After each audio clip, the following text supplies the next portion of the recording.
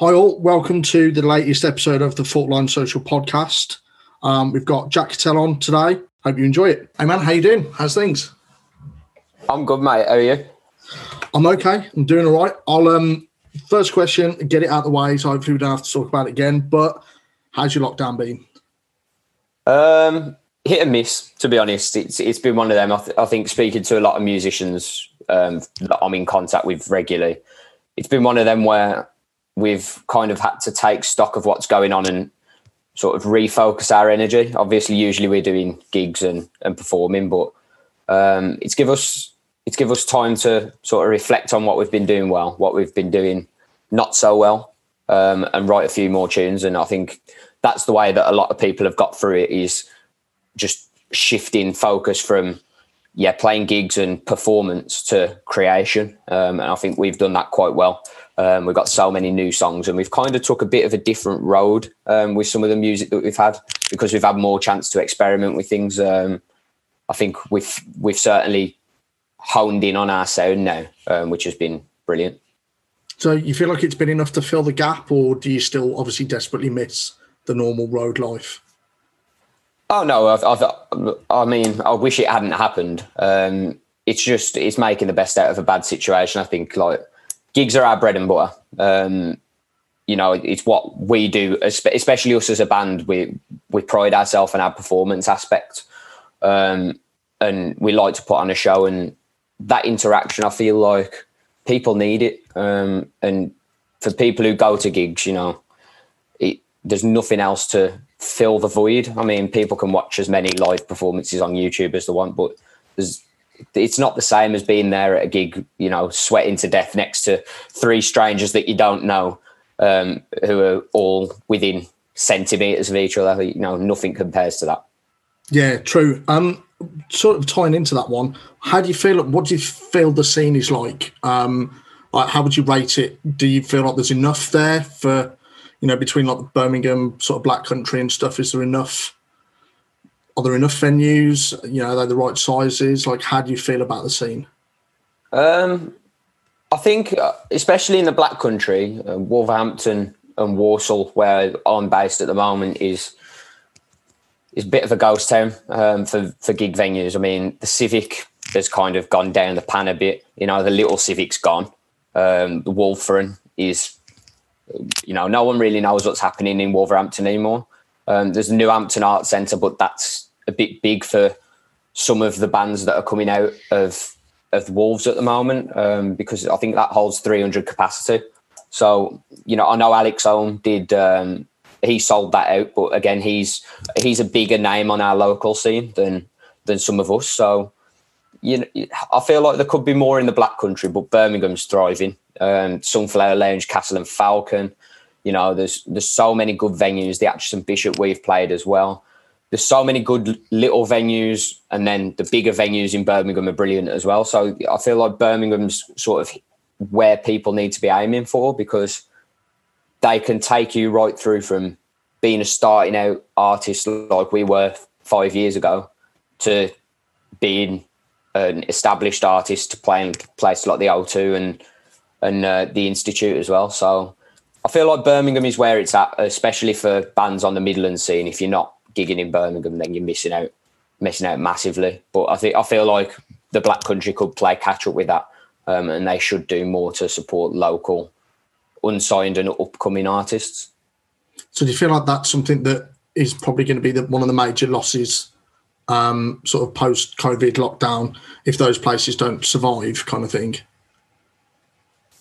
Oh, it'll be a huge loss, especially to bands like us, and where we were 2 or 3 years ago, when we were just starting out.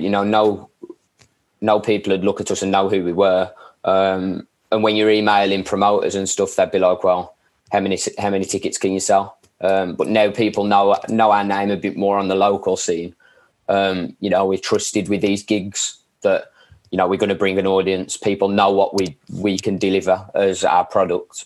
But for bands starting out, it's going to be a massive loss, because I'm sure there's plenty of musicians who have been writing music that have never performed live in front of audiences, and wanted to get into it, and then this has probably just killed their motivation for it, maybe killed their love of it, because they've never experienced that performance aspect. And if all these small venues crash and burn like a lot of small businesses and local businesses are at the moment due to this, you know, where are they going to be able to start out? And then the industry kind of starts to die, because you've got that select few that are so elite that you can't touch them at the moment, but you know, you're going to have no one coming through, and that's going to be a massive problem. And I feel like we will feel the effects of this maybe 5 or 10 years down the line.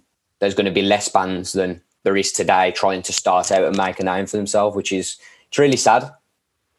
Yeah, so it's almost like there's going to be a line between those that have had the chance to sort of establish themselves before COVID, and then the ones that haven't while this has been going on. I think it's going to be, like you say, it's going to be one of them where you will see maybe an age gap in between, where sort of like our level and the level, a few levels above us, will all be of a similar age. And then you might see a gap where, you know, the 17 or 18-year-olds that have started bands out just before COVID, you know, so excited about music and so excited about going out and performing and, you know, trying to get to the levels where the scene is at the moment, you know, maybe they've just give up during lockdown, and that's a real shame. So we've been pushing it on social media. I know a lot of other bands have been pushing it as well. You know, this is just an interval at the end of the day. I know it's hard to get through, and it's taking a toll on people's mental health, but don't give up. If you've got a passion for music, then things will come back, and there'll always be places to play, and people, hopefully, once this is all over, will be thriving and craving some live entertainment, and hopefully we'll see a boom for local unsigned music. Well, like you kind of said, sort of there does seem to be that sort of sweet spot when you're of a certain age before adult life kind of takes its horrible toll on you and you give up those kind of dreams. How was that for you? Like, how did you get started? Like, did you just know from the get-go that this was the life that you wanted, or was it a lot more of a battle than that?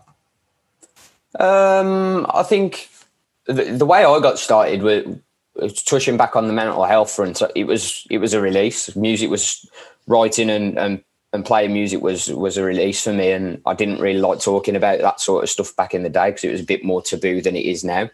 But yeah, when I was 14, 15, not really knowing what mental health was or depression was, this was my release, and I think I knew from when I started writing music that I always wanted to perform and show people what I can do, because I've always had that energy and that passion, and music's always spoke to me differently than other things. So it's one of them where, I've had to work hard for it, but it was the passion's there, and I think that can take you through, you know, the hard times. So who would you describe as when you were in that phase, sort of starting out, and it was a release for you with the writing and playing as much as everything? Who were your influences then? Back then, it's changed a few years over time.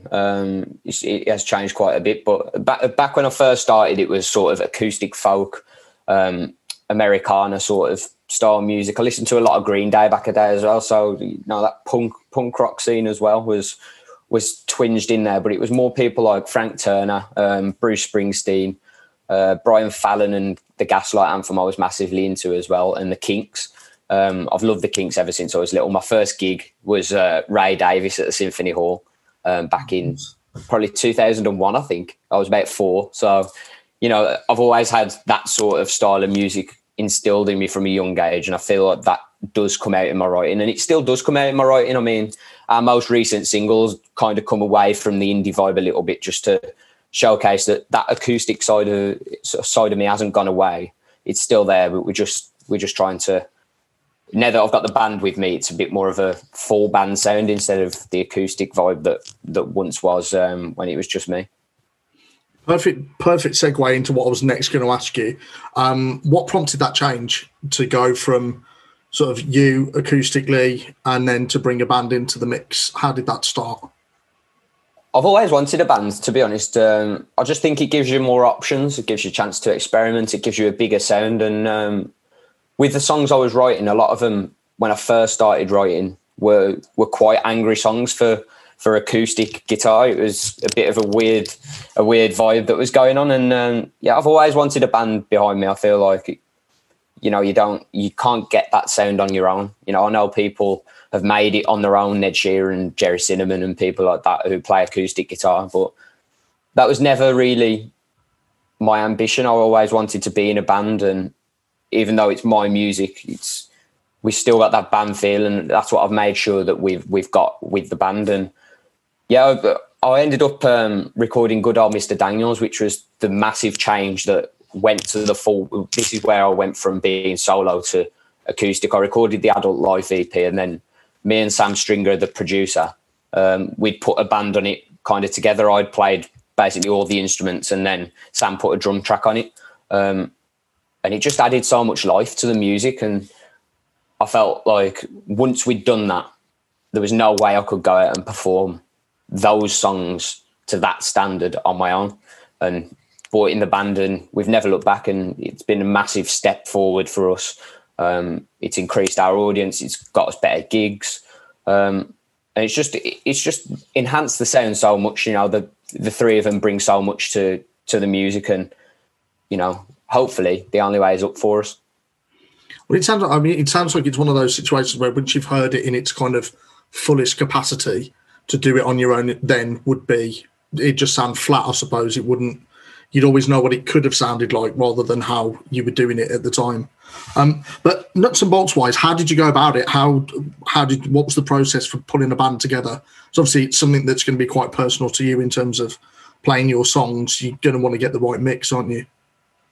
Yeah, it was hard. I've had a few sort of iterations of the band throughout the years. We started out getting a bass player and a drummer in. It didn't work out for whatever reason, so I went back to the solo stuff, and then it all stemmed from Good Old Mr. Daniels, to be honest. You know, I recorded a music video for that at the Botanist in Birmingham, and I was looking for a double bass player because it's got that Johnny Cash sort of vibe, sort of 60s. No, yeah, definitely it does, yeah. Old school rock and roll vibe. So I thought, well, for the music video, I want a double bass. And asked about, and because there's not many double bass players in the area, Ali was the first name and the only name that kept coming back to me from different people that I was asking. So got her down to the music video shoot, and then we got on really well. And I just asked her there, and then I was just like, well, we're looking at getting a band together again. I feel like you might be the right person for it. So what do you think? And she took about a week to sort of decide. She had a lot going on at uni. She had a dissertation and stuff going on at the time. So it was probably bad timing from me to just drop it on her. Yeah, come and join my band. But she took stock of it for about a week, and then came back and she said, yeah, I think I can manage sort of the workload and playing in your band.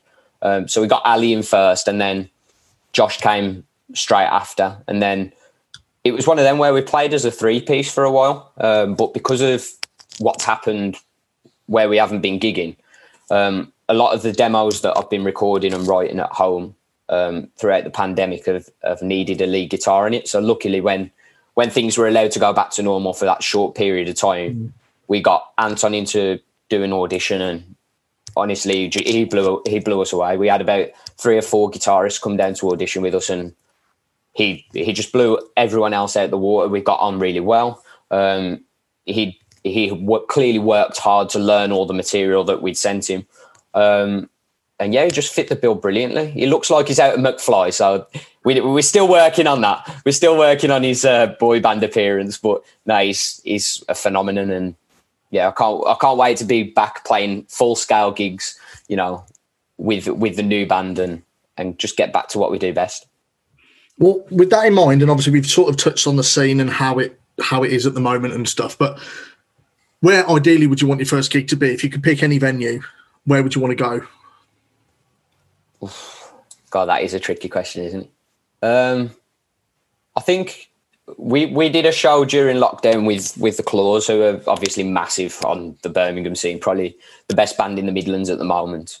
And that was at Glee Club. Obviously, it was socially distanced and that, but you know, they could probably pull off the O2 Academy quite easily and sell it out. So if we could get on a support slot with them, that'd be mad, because that gig did so much for us during lockdown that, you know, we gained so many followers from just that one gig for 100 people. So imagine what that would be like with a few thousand in a venue with them. So, and they're lovely lads. So it'd just be a perfect gig for us. Well, there you go. That's the there's the audition out there already. So there we go. Is that how you see it? Is that where you see the progression coming now? Is that the more likely avenue, do you think? Sort of getting on the support and sort of pushing it through that way? Yeah, I think so. I think, you know, you've got to support these bigger artists to get your name out there and get your promotion sort of organically. But I feel like we want to do a tour as well. You know, not that we're fed up with playing in the Midlands, but we've played so many shows in the Midlands that, you know, we want to see how people outside of here would take us. And I feel like there's only so far you can go by playing shows in your local area. And I feel like we've kind of hit that level now where we need to be going national instead of just local. So that's where I see our progression mainly, is getting a tour together, getting a few venues up and down the country, and just going out and being a band and, you know, playing at being a musician for a bit. Yeah, I was going to say, it must be, it's been weird having that sort of complete disconnect from everything that you're used to having. And then having to sort of kind of fill it up with other things. I suppose, at the risk of sounding like a job interview, where would you see yourself in sort of 5 years? God, is it an interview? Yes. Yeah, I'll let you know at the end. We'll contact you in the week, let you know how you've done. Oh, that's never good. That's never good.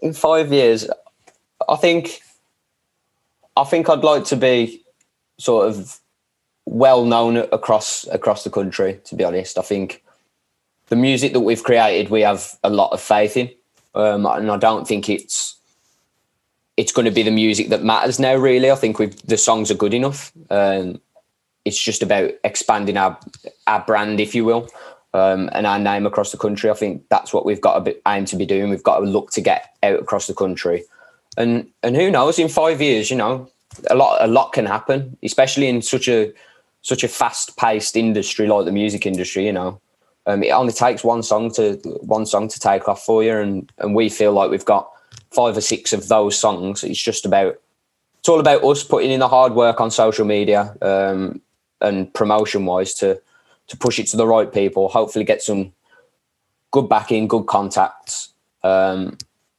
just see where we can go. I'd like to be selling out shows up and down the country in 5 years. I think that's what we've got to be aiming to do. So how do you feel, you kind of touched on it there with the social media element, how do you feel with that?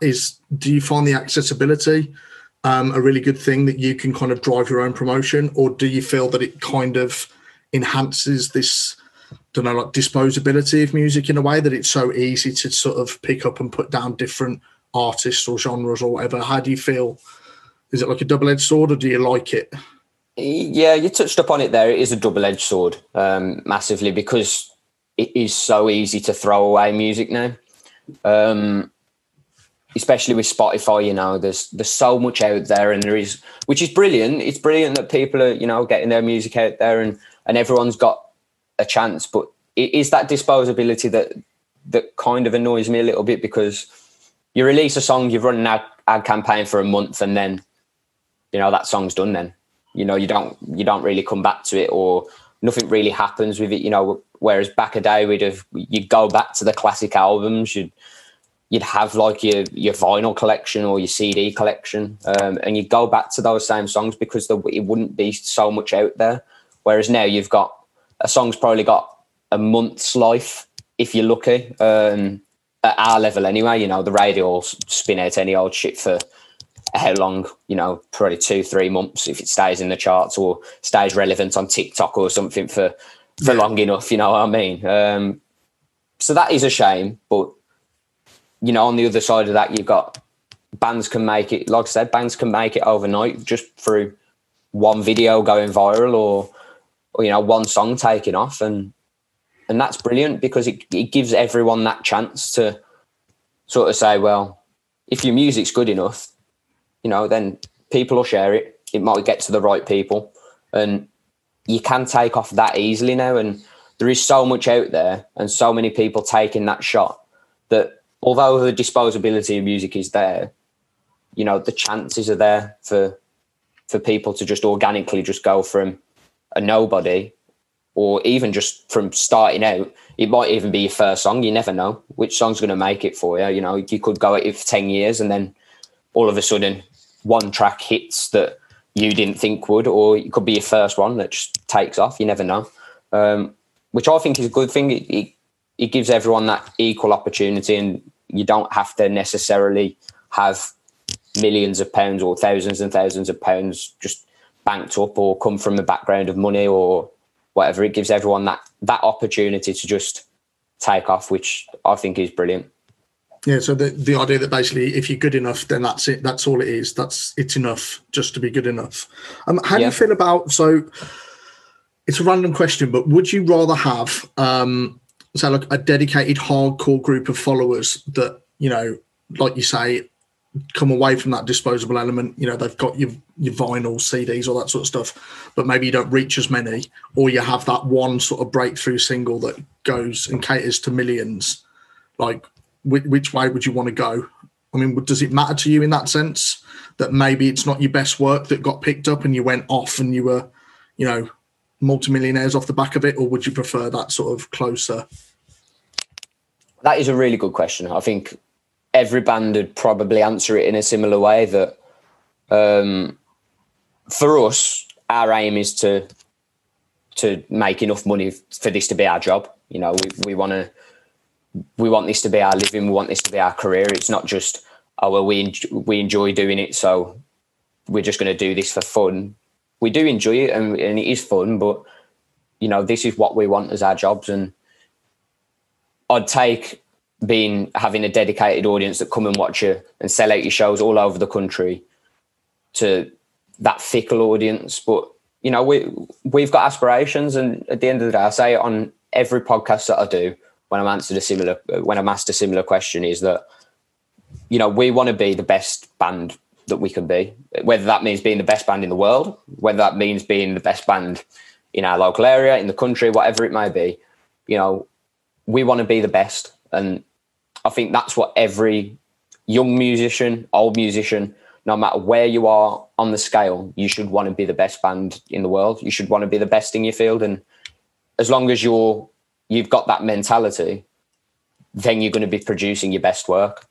But if you're happy with being sort of mediocre, then maybe you'll slack off. Maybe you won't put in the effort that you need to do. And it's up to different people, but that's our mentality. We want to be the best, and we've got a long way to go to be that. But we know full well that because of that mentality, we're working as hard as we can.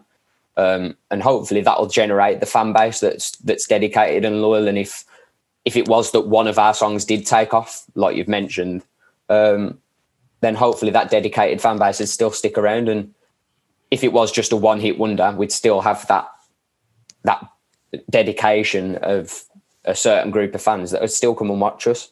And that's what we want. We want people who are going to stick by us, enjoy our music, and just come and support. And that's all you can ask from people. Awesome. So to put it in a kind of, not to re-ask the same question again, but obviously we've talked about your influences sort of as you started out. But what kind of bands would you, I mean, if it's changed completely, what kind of bands are you influenced by now? But also, who would you want to emulate? Like, where would you ideally want to see yourself? Like, what band? I mean, it can be about the music that they put out or the level of success that they've had or whatever. So I think at the moment, I listen to a lot of Blossoms, Tom Grennan, Arctic Monkeys, just a lot of indie music at the moment, to be honest. I've still got my roots back from like Chuck Berry. Johnny Cash is still there. But I think maybe a band like Blossoms or Tom Grennan, that they've kind of gone about it slowly but surely they've just built up, this image of themselves, and I feel like that's a good way to go. And Frank Turner's another one. He's a bit more less known than maybe Tom Grennan or sort of Arctic Monkeys or Blossoms or someone, but he had to do the hard work, and he's one that's stuck at it, stayed dedicated, kept producing, been so consistent over the years, and that's what inspires us, because we know how hard it's going to be to just take off overnight. We know that it's going to be hard work, but we're up for the task, and I think that's what you've got to be. You've got to be consistent, persistent, and just determined to make the best music that you can. Well, touching on Frank Turner again, my colleague interviewed him for our podcast the other week, and he's sort of at the position now where he's moving into other sides, so he's sort of producing for various bands and stuff like that. Does that side of it interest you as much? Is that something that you can kind of see yourself doing at some point, or is it you strictly more the playing side than anything else? I think if we got to his sort of level, I mean, I'd love to take a role of sort of a production role. I mean, I don't really know what I'm doing in terms of all the equipment, but I'm sure that maybe like co-producing or something, it'd be really interesting, because you get someone else's product and you can put your ideas on it, and maybe show them a few things that they don't know, or they can show you things that you don't know. And I feel like that's a good way to expand what you do. Maybe they've got a different way of songwriting to you, or maybe they've got a different way of playing guitar to you, or you can always learn from different people, and that's what we've tried to do throughout the years, especially on songwriting. I've watched so many YouTube videos of people that I look up to have gone through their songwriting process, and then you can try and replicate that and test out the tips that they've put in to try and produce better work, or just even try something new to maybe keep that creation coming and not get stuck in the same mold. And I feel like that's what you've got to do. I feel like you've got to evolve with the times, and your music taste does change over the years, and you shouldn't be stuck in a mold of, oh, well, this worked for us, so this is what we're going to stick to. And the Arctic Monkeys are a brilliant example of that, aren't they? I mean, when they bought out, my mind's gone blank, but the Casino album. Oh my God. Why am I drawing a blank on it? Anyway, when the Arctic Monkeys brought out that album, everyone knows which album I'm talking about. Yes. Tranquility Base. There you go. That's it. Yeah. Blank on that. When they bought that album out, everyone hated it, and I, for one, loved it. I thought the songwriting on it was just different level to what they'd been writing before. And I feel like that's not done enough in music. I feel like taking that risk of going, okay, well, my writing's changed slightly, so we're going to release this, and then maybe we'll go back to what we did before, or maybe we won't. Maybe we'll change again. It's all about evolution, especially through the years. Circumstances change, and you write about different things. And I feel like that's one thing we're doing brilliantly at the moment is we've got so many different songs that not one song sounds exactly the same as another. And I think that's a brilliant thing. Speaking of sort of putting your own sort of life and experiences into a song, London Town, that's obviously a very personal song. Talk us through that. How does that start from the inspirations of the events to getting the song there? Like, how does that go? So that one was relatively quick, to be honest. I think it took me about 20 minutes, and with how stripped back the song is on the recording, it didn't take much in the studio either. It's obviously about personal events in my life, and my girlfriend sort of going from the relationship that we had to more long distance. So she went down to London. I came back home after dropping her off, and then the song just kind of fell out of somewhere. To be honest, it just happened. It was just so easy, and it was from watching. I've said it on. I think it was with Happy People that I mentioned it. I was watching Afterlife, the Ricky Gervais show on Netflix, and there's a line in that he says, "I'd rather be nowhere with her than anywhere else," or something like that. And then I just thought, that is a brilliant line, and hopefully he won't sue me. You know, I'm sure he's got plenty of other things on his mind at the moment. Yeah, I'm sure he's pretty busy. Yeah, I think so. Yeah, I think he might be. I don't think he knows who I am yet. But Ricky, if you're watching, I'm really sorry. You can have some credit for it if you want. If you give it a share, then maybe I'll give you some credit. But yeah, it just kind of happened, that one. It's one of them songs that, yeah, it comes together nicely. And sometimes you'll get songs that you work on for 3 or 4 weeks that still aren't finished, and then other times you'll get gems like that just fall together in 15 minutes, nice and simple. And I feel like the lyrics really drive that one. I feel like we didn't have to do much to it in terms of production. It was just, the lyrics are so powerful, so meaningful, that let's just put this out as an acoustic number and see what people think, and people have loved it. Yeah, I think you can definitely tell it's got that sort of honest tone to it, that you know it's actually been experienced. It's not just pulling together like a SoundCloud of different words to just go, that sums up that feeling kind of nicely. You can feel that's you coming through it. How do you feel that's different to write? Do you do much writing with the band as an entity, like all of you chipping in kind of thing, or do you bring something near enough complete to the table? We haven't really before. I feel like the pandemic again has opened up some avenues into that. But a lot of it is I've got plenty of songs, and we'll take those songs into a rehearsal. Ali will put a bass line to it. Josh will put a drum beat on it, and Anton will try out some stuff with lead guitar. But I think with me and Anton, we've got sometimes I'll come with complete lead guitar ideas and just say, oh, right, this sounds good, play this.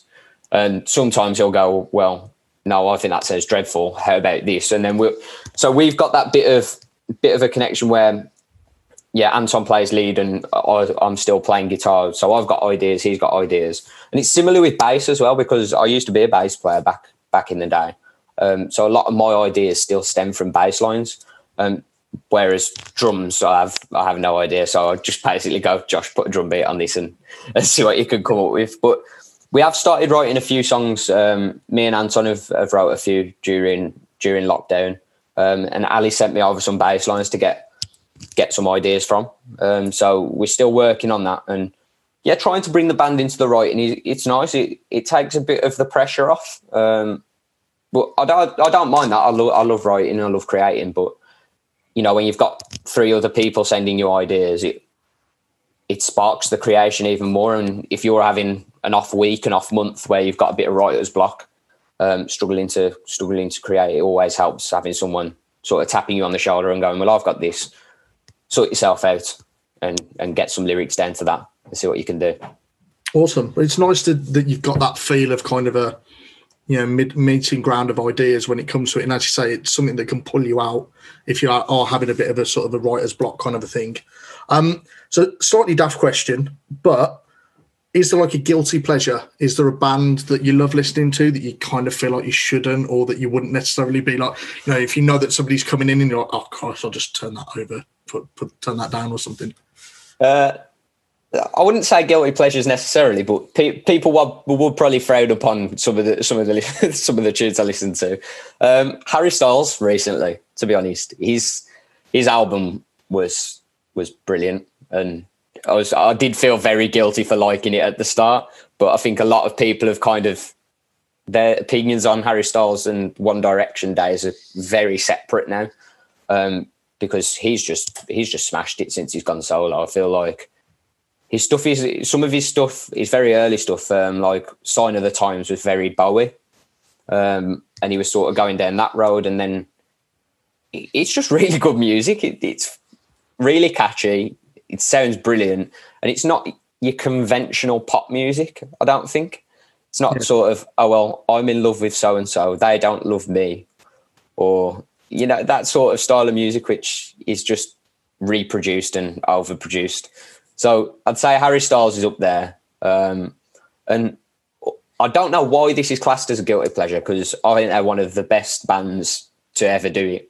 But I get it a lot, and I see a lot on social media that people's guilty pleasure is ABBA. I don't get that as a guilty pleasure. I just think ABBA are brilliant, like, and everyone knows that.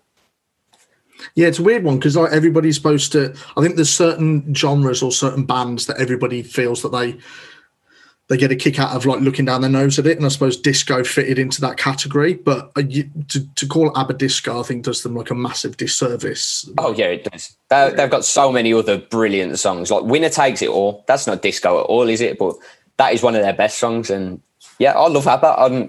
That is not a guilty pleasure at all. But some people have said to me before that I should be guilty of liking ABBA. But I think I'm probably pulling the wrong. But I think they got like 7 number ones in the 70s. So you can't really knock a band that. Maybe that's what it is. Maybe it's because it's such a mass appeal and it's so sort of mainstream. Everybody thinks, well, no, you can't really like something that's that mainstream. But obviously, it only gets to be mainstream because a load of people like it. That's kind of. Well, yeah, for sure. And if you don't like ABBA, then sort your life out. Go and listen to the ABBA Gold Collection, or just go and find some good ABBA tunes. There's plenty out there. We're talking about the 70s, and obviously you've mentioned your sort of Chuck Berry and Johnny Cash influences. If put a gun to your head and you had to pick a decade of music that you would only listen to music from that decade, where would you go? That's tricky. I think it'd be 60s or 70s. That sort of it. 60s or 70s. So I'll probably say 70s. I don't think I could even answer it, but we share like Johnny Cash and like Ray Charles and stuff would probably push me more towards the 60s, I think. But then I only get Little Richard as well. I know he's just recently passed, but he was just an incredible artist. Right, well, that's pretty much where we've got to. I think I've gone through everything. So unless you want to say something about what you're doing next, if you got, I know that you've got some gigs in April. Yeah, so fingers crossed if everything is back open by April, then we're going to be doing a show at the Castle and Falcon in Birmingham. Again, it's going to be socially distanced, but fingers crossed Boris will open all the pubs up by April, and even if it's socially distanced, we can do it. The Candid show that we had booked in for November at the Dark Horse in Moseley, that's been rescheduled for a date in May. I'm not too sure of which date I'm on yet, but should be supporting Candid in May. And then because of lockdown, we haven't really got much recorded at the moment, but as soon as the studios are back, we're going to be back to band recordings. And me and Sam, the producer, have been working on a home recorded EP, which is a little bit different to what we've been doing with the band. So we're going to be releasing a physical EP. It's not going to be on Spotify or anything, but it's piano versions of songs that and some brand new songs as well. So hopefully that will be coming out the end of this month or the start of March. So just keep an eye on our social media, and I'm sure you'll see the promo campaigns for that. Awesome. Well, that sounds brilliant. Well, that's great. So, guys, that was Jack Cattell. And as we say, touch wood, if you get all the pubs and everything, all the venues back reopened, then obviously there'll be something to check out come April. Perfect, mate. Right, well, we'll wrap it there, I think. But that was brilliant. Nice one. Nice one. Really appreciate it, mate. We'll get to come and see you at some point when it's... Fingers crossed it'll be this year, eh? Yeah, I'll tell you what, man, if it doesn't... Like, because I'm a pub manager normally. That's what my job is. And I haven't been in work since November. So it's crazy. Luckily I've got this sort of stuff to kind of keep me busy, but other than that, it's been crazy to be off for this long. Well, they're touting May, aren't they? They've said that apparently that's what they're going to look at. They're going to look at opening pubs back in May and then just have no curfew. So fingers crossed they'll vaccinate enough people. Well, it'd be great if we could open with more normality, because I think they tracked it that we had 63 changes in like recommendations, conditions, or whatever it is you want to call it, and like tracking those at the pub every time you had to do something different was a nightmare. So it'd be nice to be able to just go in, open, normal, and just get back to going to gigs and stuff. Yeah, it's impossible to keep up with, though, isn't it? They change the goalposts every 5 seconds, so I don't envy you there. It's ridiculous. Like, stick to the rules, man. Like, and then we'd be back to normal by now. But who are we to say? Well, exactly. Yeah, we don't know, do we? We just do as we're told. Also, Yeah, mate, pretty I'll much. let you head, but thank you very much for that, man. That was perfect. No worries, man. Nice to One. speak to you Cheers, soon. buddy. Yeah, good speech, Right. mate. Cheers. Bye-bye.